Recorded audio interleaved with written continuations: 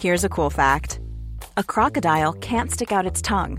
Another cool fact, you can get short-term health insurance for a month or just under a year in some states. United Healthcare short-term insurance plans are designed for people who are between jobs, coming off their parents' plan, or turning a side hustle into a full-time gig. Underwritten by Golden Rule Insurance Company, they offer flexible, budget-friendly coverage with access to a nationwide network of doctors and hospitals. Get more cool facts about United Healthcare short-term plans at uh1.com. Life is full of awesome what-ifs, and some not so much, like unexpected medical costs. That's why United Healthcare provides Health Protector Guard fixed indemnity insurance plans to supplement your primary plan and help manage out-of-pocket costs. Learn more at uh1.com. The Hawksbee and Jacobs Daily Podcast from TalkSport. This is Paul Hawksbee. And Andy Jacobs. And this is the H&J Daily with some of the best bits of this afternoon's show. Well, as we always say, we spoke to the man who really is the thing you should never do outside a convent, is it? Hector Nuns. He is the snooker specialist, and he had some interesting stories from the Crucible, didn't he? He did, and it's good you've got long arms so we can socially distance this particular chat. So we had a bit of a chat as well, and Rupert was good on Stan Miller. I was going to say a jockey, a legend. I can't even speak. He's gone. He's unable to speak now, so I'll carry on. Yeah, it's jockey legend. So we also brought you the clips of the month, and we had a Don't Ask Me, and I think that should do you. So here it all is. Good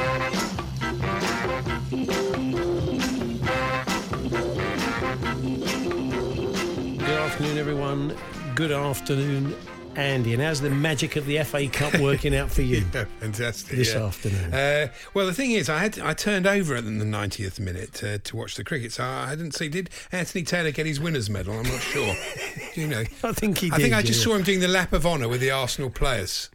No, I'm telling you, when on this show the other day, the news came through, Anthony Taylor was the ref, and I think Anthony Taylor's a good ref, but he was compromised. He'd refereed these two teams in a controversial performance 3 years ago at Wembley at the same stage of the competition.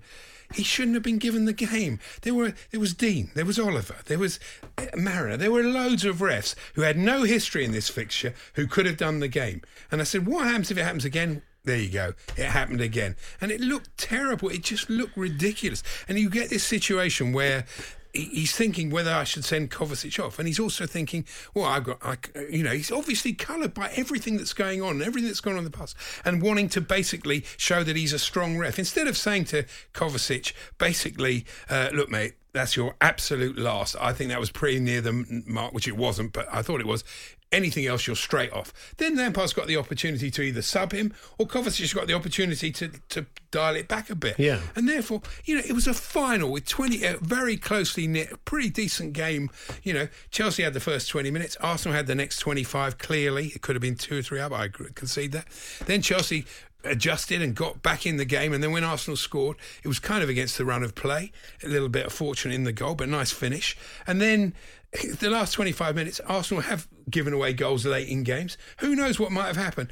And he must have known, the minute he got that red card out for Kovacic, he must have known that's the end of the game. They might as well all have walked off at that point.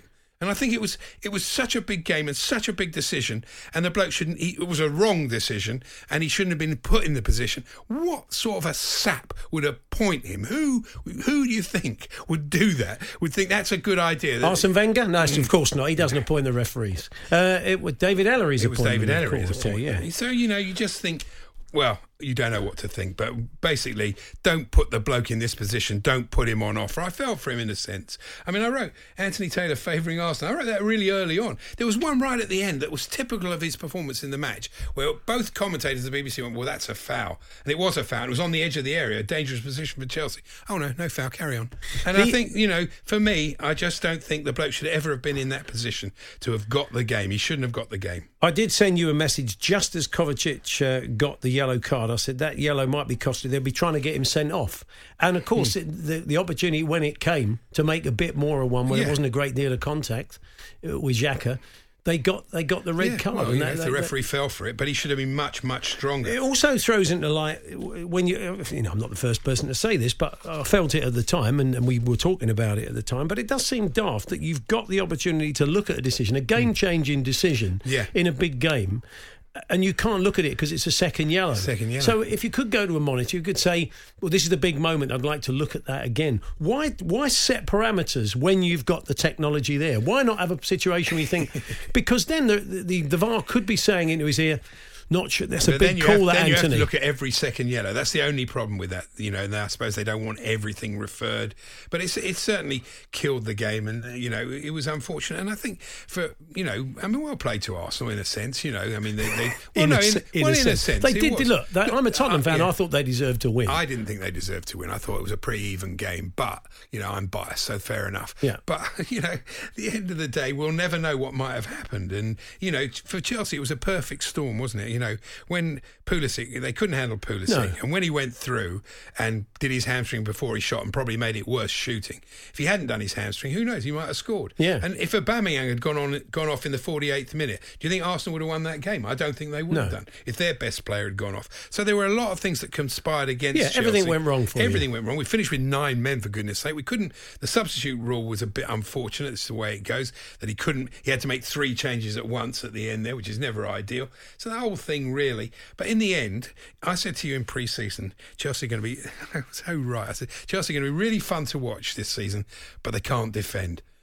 What happened? He had a whole season to put it right, and basically, from his point of view, I'm a big fan, and I think I've really enjoyed the season. But unless Chelsea can defend, either through change of personnel or change of method or whatever they need to do, I don't think he'll be there this time next year, because I don't think you can go through a whole season giving away that many goals and think you're going to win something and think you're going to challenge. Is it 54 goals? Oh, God knows how many. It's a lot of goals. Yeah. And so... when you can identify weaknesses right in pre-season, and then nothing changes right the way through the season and the lockdown and the post-lockdown football, you have to start to think, He wasn't really able to change personnel, though, was he? No, he could only change. Look at the personnel under Sarri, the same personnel. How many goals they let in compared to this year? So a lot less. Certainly it was the same players. I think, the fact that Kante missed half the games didn't help Chelsea either. But look, good signs for both teams. I mean, good, both teams have weaknesses, there's no question about it, and can improve. And we'll see what happens. But there's a long way between the top 2 and the rest, and Chelsea won't close that gap unless they do something defensively. Here's an interesting one, though. Do you see this? That referees can send players off if they deliberately cough at an opponent or match official. And I was thinking, perhaps Anthony Taylor thought his name was Kovacic. Kovacic. I'm with you on that. Honestly. Yeah. Paul, what are you going to do? So anyway, we'll continue talking FA Cup in a moment with a bit of distance. Andy Dillon from The Sun will join us. What did we actually learn from it from both teams' point of view? I mean, I think you've probably spoken on the Chelsea front. They do need to tighten things up at the back and get some different players in and ship some defenders out. But also a change within games. You can't go. I said to you, didn't I, on Saturday, that these tactics are wrong. Having taken the lead, one thing Arsenal can't stand is if teams sit back. You saw what happened when Tottenham did it, when Villa did it. And so having got the first goal, why then push on to them, and leave yourself so exposed with such a high line? Yeah. I'm not saying that after the event. I said... It was a bit naive, I said to you right at that point, I said, I don't like these tactics. I don't think they're right. And so it proved. The Hawksbee and Jacobs Daily Podcast from TalkSport. Hawksbee and Jacobs here on TalkSport. We're going to check in once again at the Crucible while the World Snooker Championship is taking place, of course, as we discovered over the weekend, without crowds, sadly, but with crowd effects. Yeah, I think it's one of the rare sports that have done this, actually, not just for telly, but for the players themselves. Yeah, big moments in games, end of frames and centuries and stuff. It's got to be odd, hasn't it? Well, let's find out. Hector Nuns is there, of course, snooker journalist. Hi, Hector. Afternoon, Paul. Afternoon, Andy. Apparently, it's a slightly bemused look from Ronnie when the cheer came up in the big empty auditorium. So, but generally, the players seem to have liked it. From what we read, they think it's a good idea and it gives it a bit of atmosphere. Yeah, I think that's about right. As you summed it up. I mean, for the few of us that are here, when the players have been sort of drifting in to do their post-match press conferences, the general view has been that they, particularly the ones where their match is bridged, the without and then with, they thought it was better. I think John Higgins he played his first session without the noises, as you say, sort of as they walk out and after centuries and at the end of frames, and he said the first session felt like he was going to mass, and then afterwards he felt there was a bit of improvement, a bit of cheer for the players, and I think it's been well received to the point where the authorities, World Snooker Tour, are just having a look about maybe whether they could extend it. I mean, we all know when we watch snooker on the TV, if someone does a really good long pot, there is a sort of outburst of applause, and that sort of is missing, I think, both for the players and maybe the viewers as well. So they'll have a look at that, but it would need someone who really knows what they're doing and knows the game well on the buttons, or it could all go horribly wrong. We're quite well known for clearing our throats and coughing on air over the years, so perhaps they could take a soundtrack of us and just play it in, because you do miss that as well, the old coughing. Well, yeah, I think that would be authentic. One or two of the sort of the witty jibes from the players coming off saying that they really wanted to make it authentic. They'd have the coughs and the sneezing and the mobile phones going off and the sweet wrappers rustling. So who knows? Maybe we'll get the full panoply by the end of the tournament. Stuart Bingham's quite keen on the cardboard cutouts we've seen in football as well. He quite likes the idea of that, just have a few faces up there in the crowd as well. Yeah, no, he was quite behind that idea. I think, listen, obviously people are trying to sort of make the best of a difficult job, and I think the crowd noise is probably a good thing. The cardboard cutouts has had mixed responses from the players. Stuart Bingham was very pro. I think when it was suggested that to one of the players, I think Kyron Wilson said, would he like sort of pictures of his family up in the crowd? He said he thought that would be very creepy and absolutely no chance. And Sean Murphy was of a similar view. So I think the jury's still out on that one. We'll have to wait and see. But it would certainly make quite a difference. It's not a football stadium with 30, 40, 50,000 capacity. It's obviously a very small venue with 900. So if it was full with cardboard figures, I think it would look a little ghostly and eerie.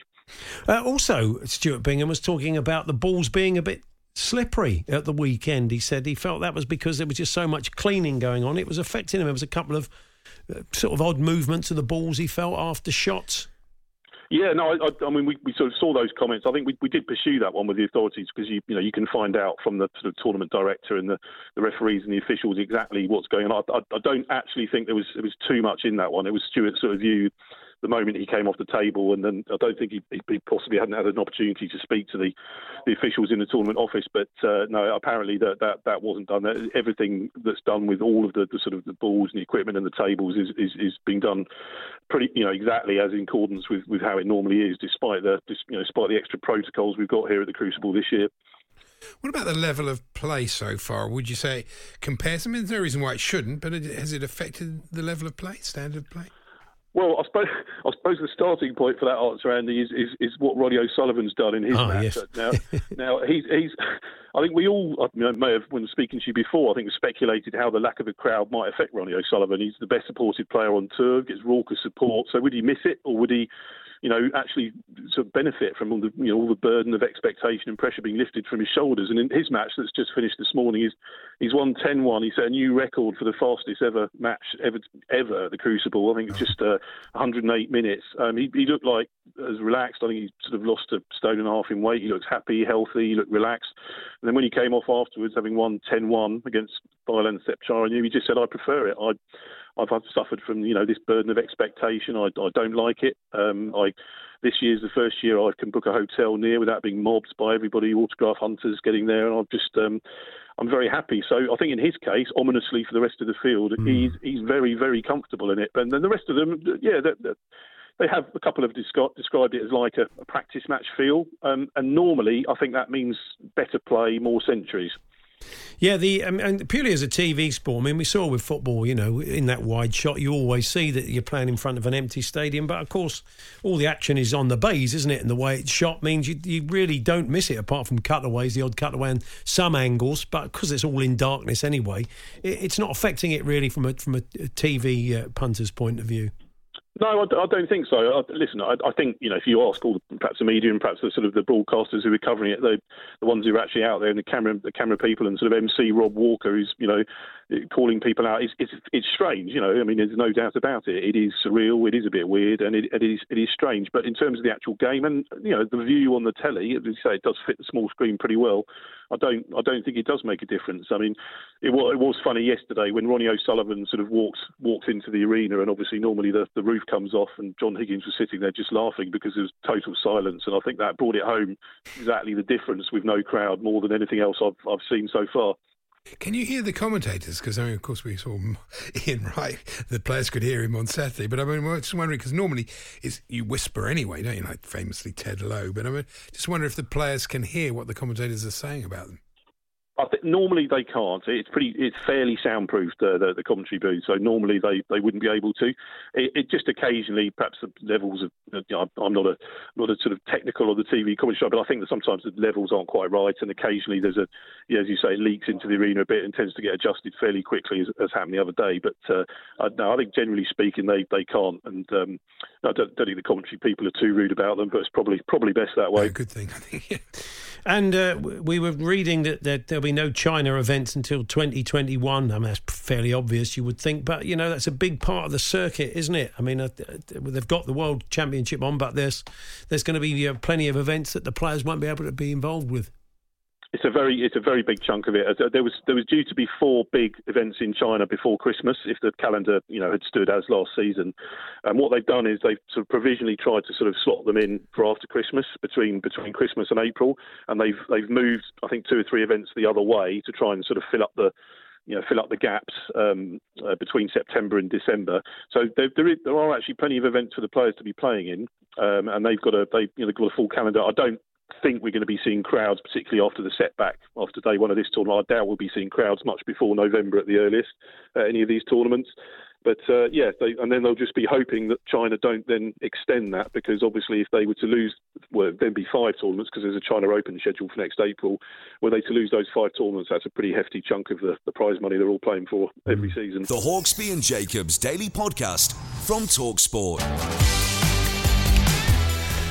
We're going to talk a little bit of racing now, pay tribute to one of the greats very shortly that Rupert saw in action. But before that, we're going to talk about the race tracks, the courses, and real concerns in the sport. Epsom, the latest race course to say, we can't afford to race behind closed doors without any punters in. Of course, Goodwood had to pick up the tab the other day. It was a big setback. £100,000, they think, after they'd planned to get to 5,000 punters in. Rupert Bell joins us, of course, who gave us fine commentaries on glorious Goodwood last week. Hi, Rupert. Afternoon, Paul. Afternoon, Andy. You said how disappointed everybody was at the course when you were there last week, but the cold, hard cash, 6 figures, it's a big blow to them. And there's a number of other courses around the country, Brighton, Worcester, Nottingham, Carlisle. They're not racing at the moment because it's just not financially viable to open their doors behind when there's no punters in. And that's it. That is the big dilemma for racing. Yes, it's great that we've got the show on the road and we've had some terrific sport over the 2 months since the resumption, but every racecourse in this country needs spectators at whatever level. Without them, then because some of them might only race, say, between 15 and 20 days of the year, they need spectators to make them viable. And at this time of year, even the smallest track might have a big night, a music night or something to help generate revenue. Yeah. And clearly what happened the other day at Goodwood was a major setback for the plans to try and get large crowds in. In France, they're already allowing up to 4,500 to 5,000. And, even a meeting like today, I've just been checking out on the television at Clairefontaine, they have a crowd of spectators. Well, that at least helps that course generate some money, and we do need it. And clearly, when you look at racing, they got the last minute news that it wasn't happening at 12 o'clock on Friday, having spent 2 weeks working with the DCMS to make sure the protocol's in place. They felt it was a bit of a slap in the teeth, basically, to say, we can't go ahead with it. When you think, great, okay, there was a bar near Wembley with 600 Arsenal fans in it, but was that, that was allowed to go ahead. Yet every place at Goodwood, you were only going to, you put into a pen of, say, a maximum of 500 people.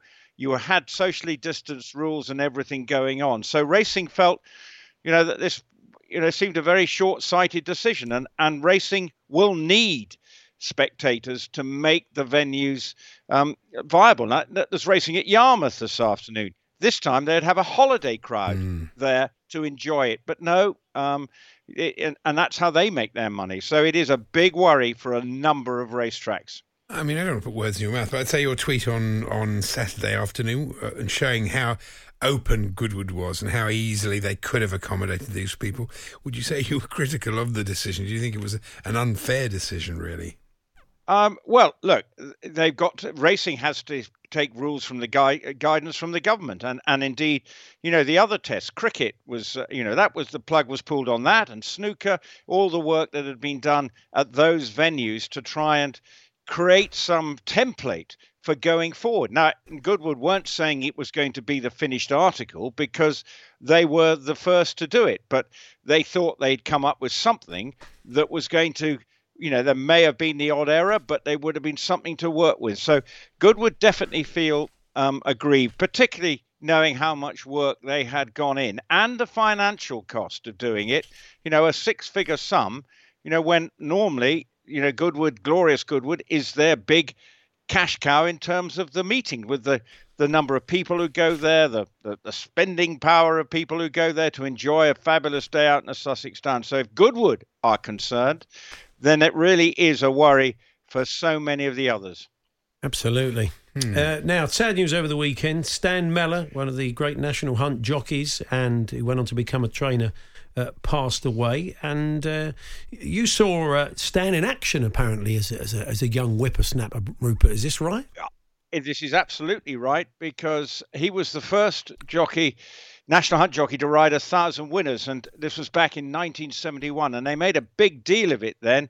I mean, I think TV cameras were chasing him around the country because it was a huge landmark, because the life of a jump jockey was a perilous one and often quite short-lived. You tend to be retired by you were 33. Well, that's not the case now. You look at Richard Johnson in his 40s, still plying his trade, and a number of others. So when he got to his thousands, I remember being dragged in a freezing cold December day by my mother to go to Nottingham to see him on December the 18th.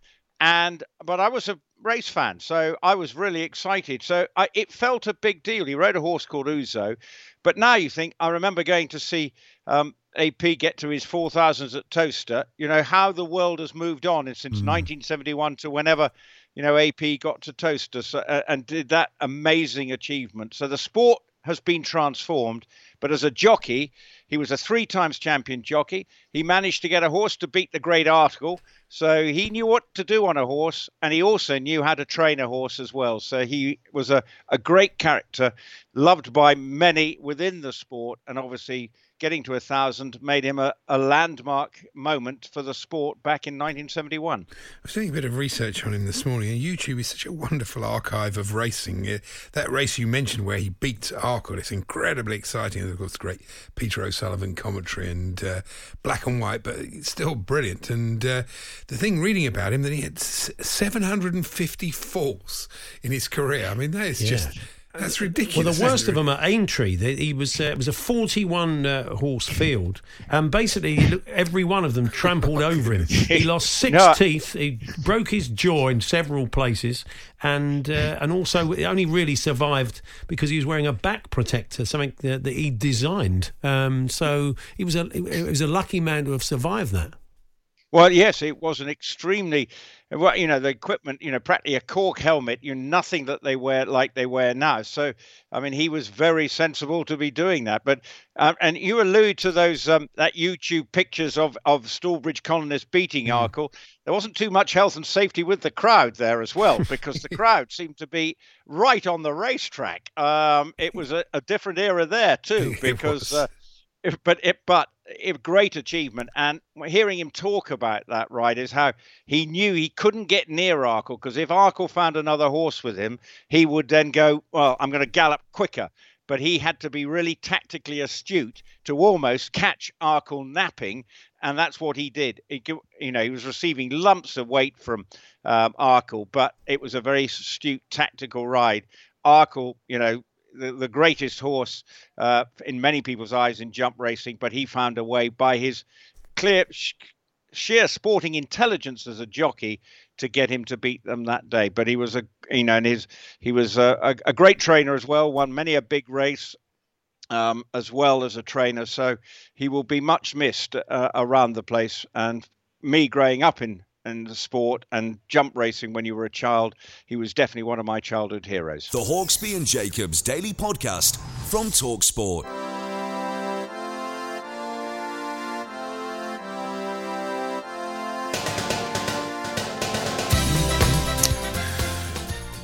Smee and Jacobs here on Talk Sport, and it is time for the clips of the month for July. We have 6 for you, and then we'd like you to go along to @TSHandJ, TSHANDJ, and vote for your favourite. There'll be a couple of semi-finals and a final, and it's your vote that counts, folks. And then we'll bring you the winner again just before 4 o'clock when Andy Goldstein and Jamie O'Hara are here for Drive. So we kick off then with Simon Jordan discussing Wolves' wonderful history.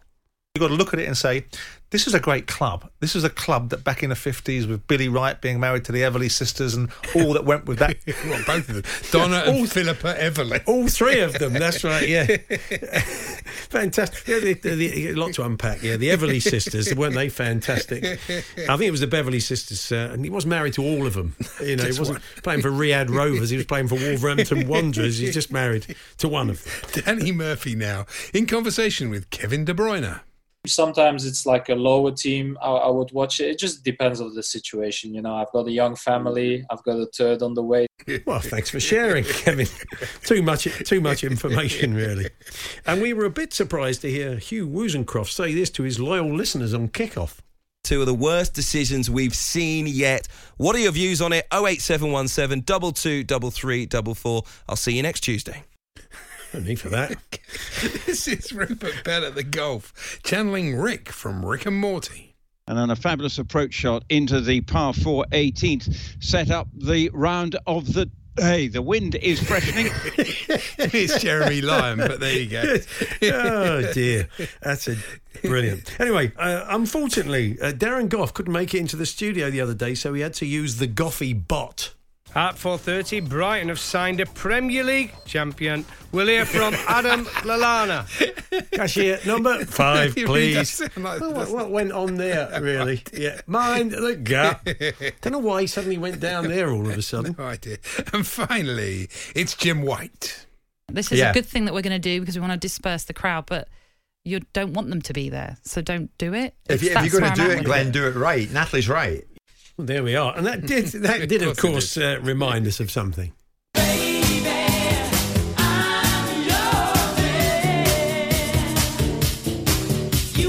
If you're going to do it, Glenn, do it right.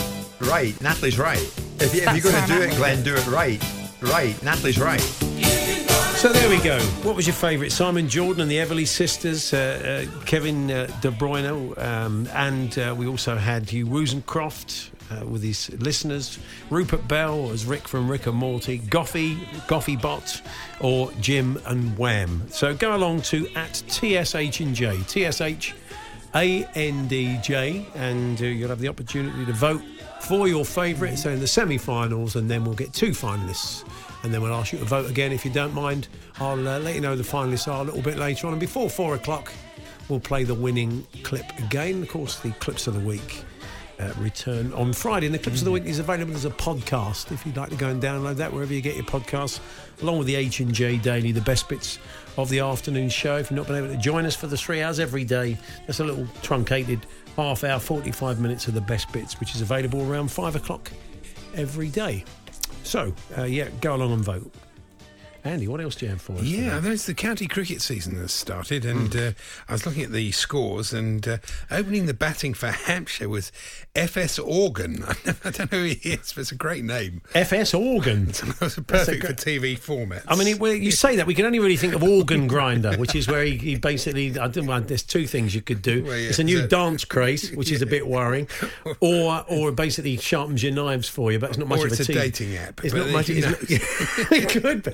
Yeah, it could be very specific. A story I know. No, 1 second. Sorry, just you got more of it? Only about this other name as well. Oh, yeah. Yorkshire, who've lost Tim Bresnan, travelled to Chester Street to play Durham under their new captain, Ned Eckersley. I was thinking, could you be a bit more northern? Yeah. It's a brilliant name, isn't it, for a bloke who plays for Yorkshire? Yeah. I presume he's a good player, but there you sure go. He is. Playing for Yorkshire. Now, stories. Of course, we're getting lots of pictures of the stars, the football stars, the Premier League players on holiday now they've got a couple of weeks off. And that included, because it's 2 for the price of 1, it's not just Jamie Vardy, it's his Mrs. Rebecca, because she's in the news, of course, with Colleen Rooney. So it's 2 for the price of 1.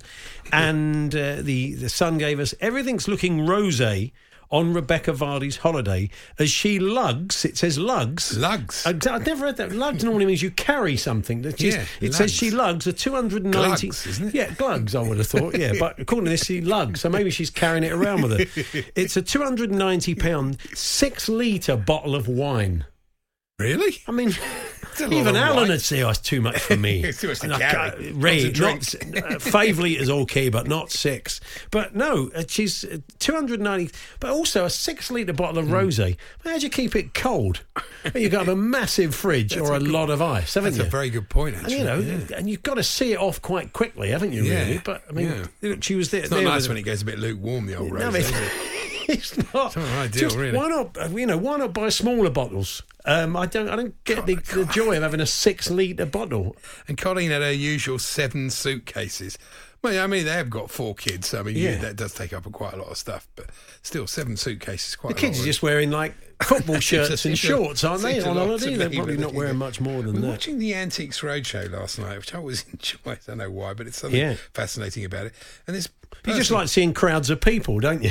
I mean, it's quite rare at the moment, isn't it? There's crowds of people behind Fiona Bruce. That's very true. And somebody brought a Chinese cabinet in, and the bloke went, and look at these beautiful bat-shaped handles. I thought, well, that's not going to be selling at any time soon. Yeah, might have done back then, but not now. Great. Not a great time for the bat-shaped handle, is it? Really, it's association. And the Guardian always used to be known as, in private eye, as the Grawny ad, right? Yeah. Because for obvious reasons, they had a lot of typos, which they seem to have eliminated pretty much over the past few years. But this morning, I was reading a piece about Andy Murray, and it says here, lure of a Grand Slam tournament. One of his favourite. It's tournament, not tournament. Surely you would have checked that. They'll be apologising for that tomorrow. That's definitely an apology for that. We've got cricket tomorrow, haven't we? We've got England, Ireland, the last one day, and then Wednesday. The test match. It's going to be a good series. Yeah, it will be. First Pakistan are here, of course, to play a test series, which is great news. And Bayern they are brilliant, Bayern, aren't they? They want UEFA to redouble its efforts to enforce financial fair play, but it says there's no agenda on their part. Of course not. Against Manchester City. And Oliver Kahn, who'll be taking over from Karl-Heinz Rummenigge, said, which I do like that about Bayern, they always promote people from within, which is a good. Makes it difficult for the managers, though, doesn't it? That's very true, actually. Yeah. He said that Bayern's objective is to create more equality between teams. No, it isn't. Bayern's objective is to make sure everything suits Bayern and they retain their position. Let's be honest. It would be better, wouldn't it, really? So, I mean, a tough job's been made even tougher by all your injuries against Bayern, hasn't it, really? Oh, God. I mean, is it 3-0 from the first leg? You should remind the boys. You're 3-0 down from the first leg. 3-0 down. Personally, I'd pick Jason Cundy and me and people like that. Or just put an all-star, Omid.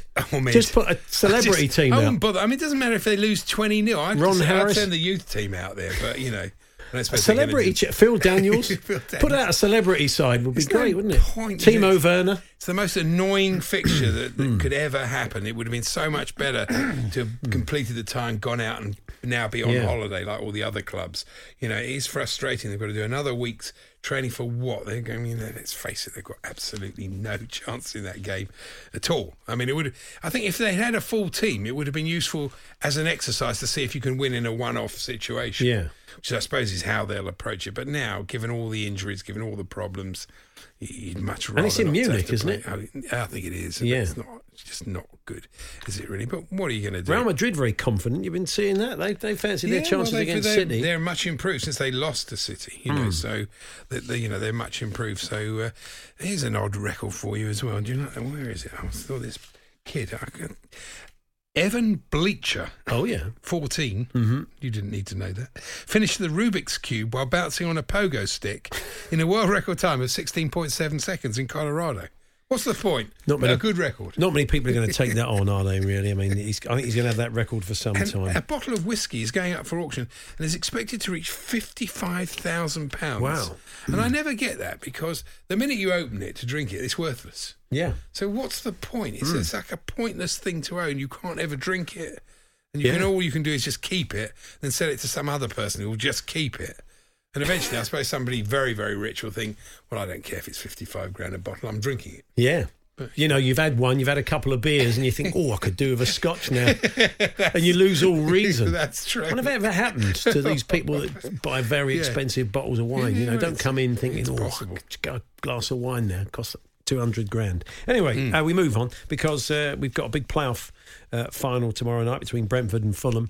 And, of course, we've got well done to Harrogate. A fantastic performance by them, now a league club. They'll be dancing in the streets in the aisles of Betty's Tea Room. Yeah, the point is made. That seems to be the only thing that people know about well, it's the only thing we know about Harrogate, isn't it, really? Well, it's quite posh, Harrogate, isn't it? It's quite an expensive place to live. I think James Well used to live it. I don't know if he still does. No, I don't think he does. He used to. When I first met James Well many, many moons ago, much before we did any of this or fantasy football, he was living in Harrogate. I went up to interview him. Yeah. Very nice part of the world. The Hawksby and Jacobs Daily Podcast from TalkSport.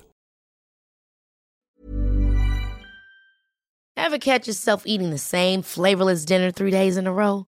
Dreaming of something better? Well, HelloFresh is your guilt-free dream come true, baby. It's me, Keke Palmer. Let's wake up those taste buds with hot, juicy pecan-crusted chicken or garlic butter shrimp scampi. Hello Fresh. Stop dreaming of all the delicious possibilities and dig in at HelloFresh.com. Let's get this dinner party started. Millions of people have lost weight with personalized plans from Noom. Like Evan, who can't stand salads and still lost 50 pounds. Salads generally for most people are the easy button, right? For me, that wasn't an option. I never really was a salad guy. That's just not who I am. But Noom worked for me. Get your personalized plan today at Noom.com. Real Noom user compensated to provide their story. In 4 weeks, the typical Noom user can expect to lose 1 to 2 pounds per week. Individual results may vary. Quality sleep is essential. That's why the Sleep Number Smart Bed is designed for your ever-evolving sleep needs. Need a bed that's firmer or softer on either side? Helps you sleep at a comfortable temperature? Sleep Number Smart Beds let you individualize your comfort, so you sleep better together. J.D. Power ranks Sleep Number number 1 in customer satisfaction with mattresses purchased in-store. And now, save 50% on the Sleep Number Limited Edition Smart Bed for a limited time. For J.D. Power 2023 award information, visit jdpower.com/awards. Only at a Sleep Number store or sleepnumber.com.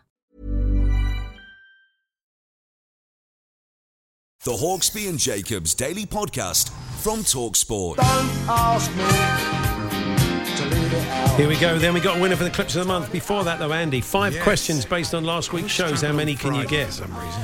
On Friday, we spoke to Martin Kellner, and he told us about a documentary he really enjoyed about which boxer.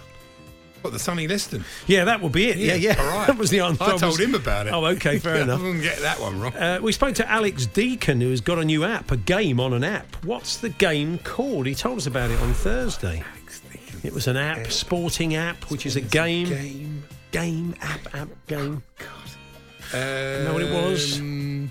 I can't remember. Boxing Manager. Oh, Boxing Manager. We spoke to Fish from Marillion earlier in the week as well. Which football team does he support? Hibs. Yeah, well done. Also, we spoke to comedian Rob Deering. He's one half of a podcast on which subject? Running. You're doing very well. Yeah. And why did we speak to Damien Bourke, the captain of Bowden Cricket Club over 40s, on Monday? So they won for the first time in 5 years. See, it was what did to you. Boxing Manager did for you, Andy. So anyway, as promised, we're going to bring you the Clips of the Month winner, and it was nip and tuck, because a lot of you liked Goffey and the Goffey bot, the robot one. I voted for that one. You did vote for that, but and at one point it was 50-50, but in the end... it was a bit of mild filth. It was, although not deliberate, and it is. Kevin De Bruyne in conversation here on TalkSport. This is what he said. Sometimes it's like a lower team. I would watch it. It just depends on the situation. You know, I've got a young family. I've got a third on the way.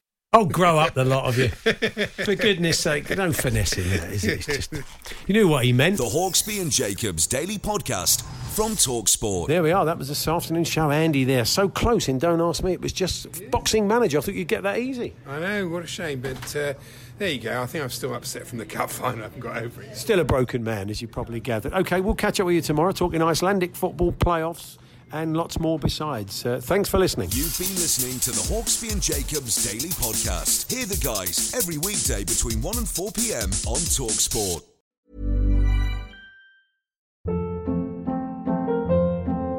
Hold up. What was that? Boring. No flavor. That was as bad as those leftovers you ate all week. Keke Palmer here, and it's time to say hello to something fresh and guilt-free. Hello Fresh. Jazz up dinner with pecan-crusted chicken or garlic butter shrimp scampi. Now that's music to my mouth. Hello Fresh. Let's get this dinner party started. Discover all the delicious possibilities at hellofresh.com.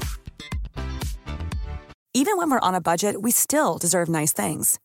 Quince is a place to scoop up stunning high-end goods for 50 to 80% less than similar brands. They have buttery soft cashmere sweaters starting at $50, luxurious Italian leather bags, and so much more. Plus, Quince only works with factories that use safe, ethical, and responsible manufacturing. Get the high-end goods you'll love without the high price tag with Quince. Go to quince.com/style for free shipping and 365-day returns.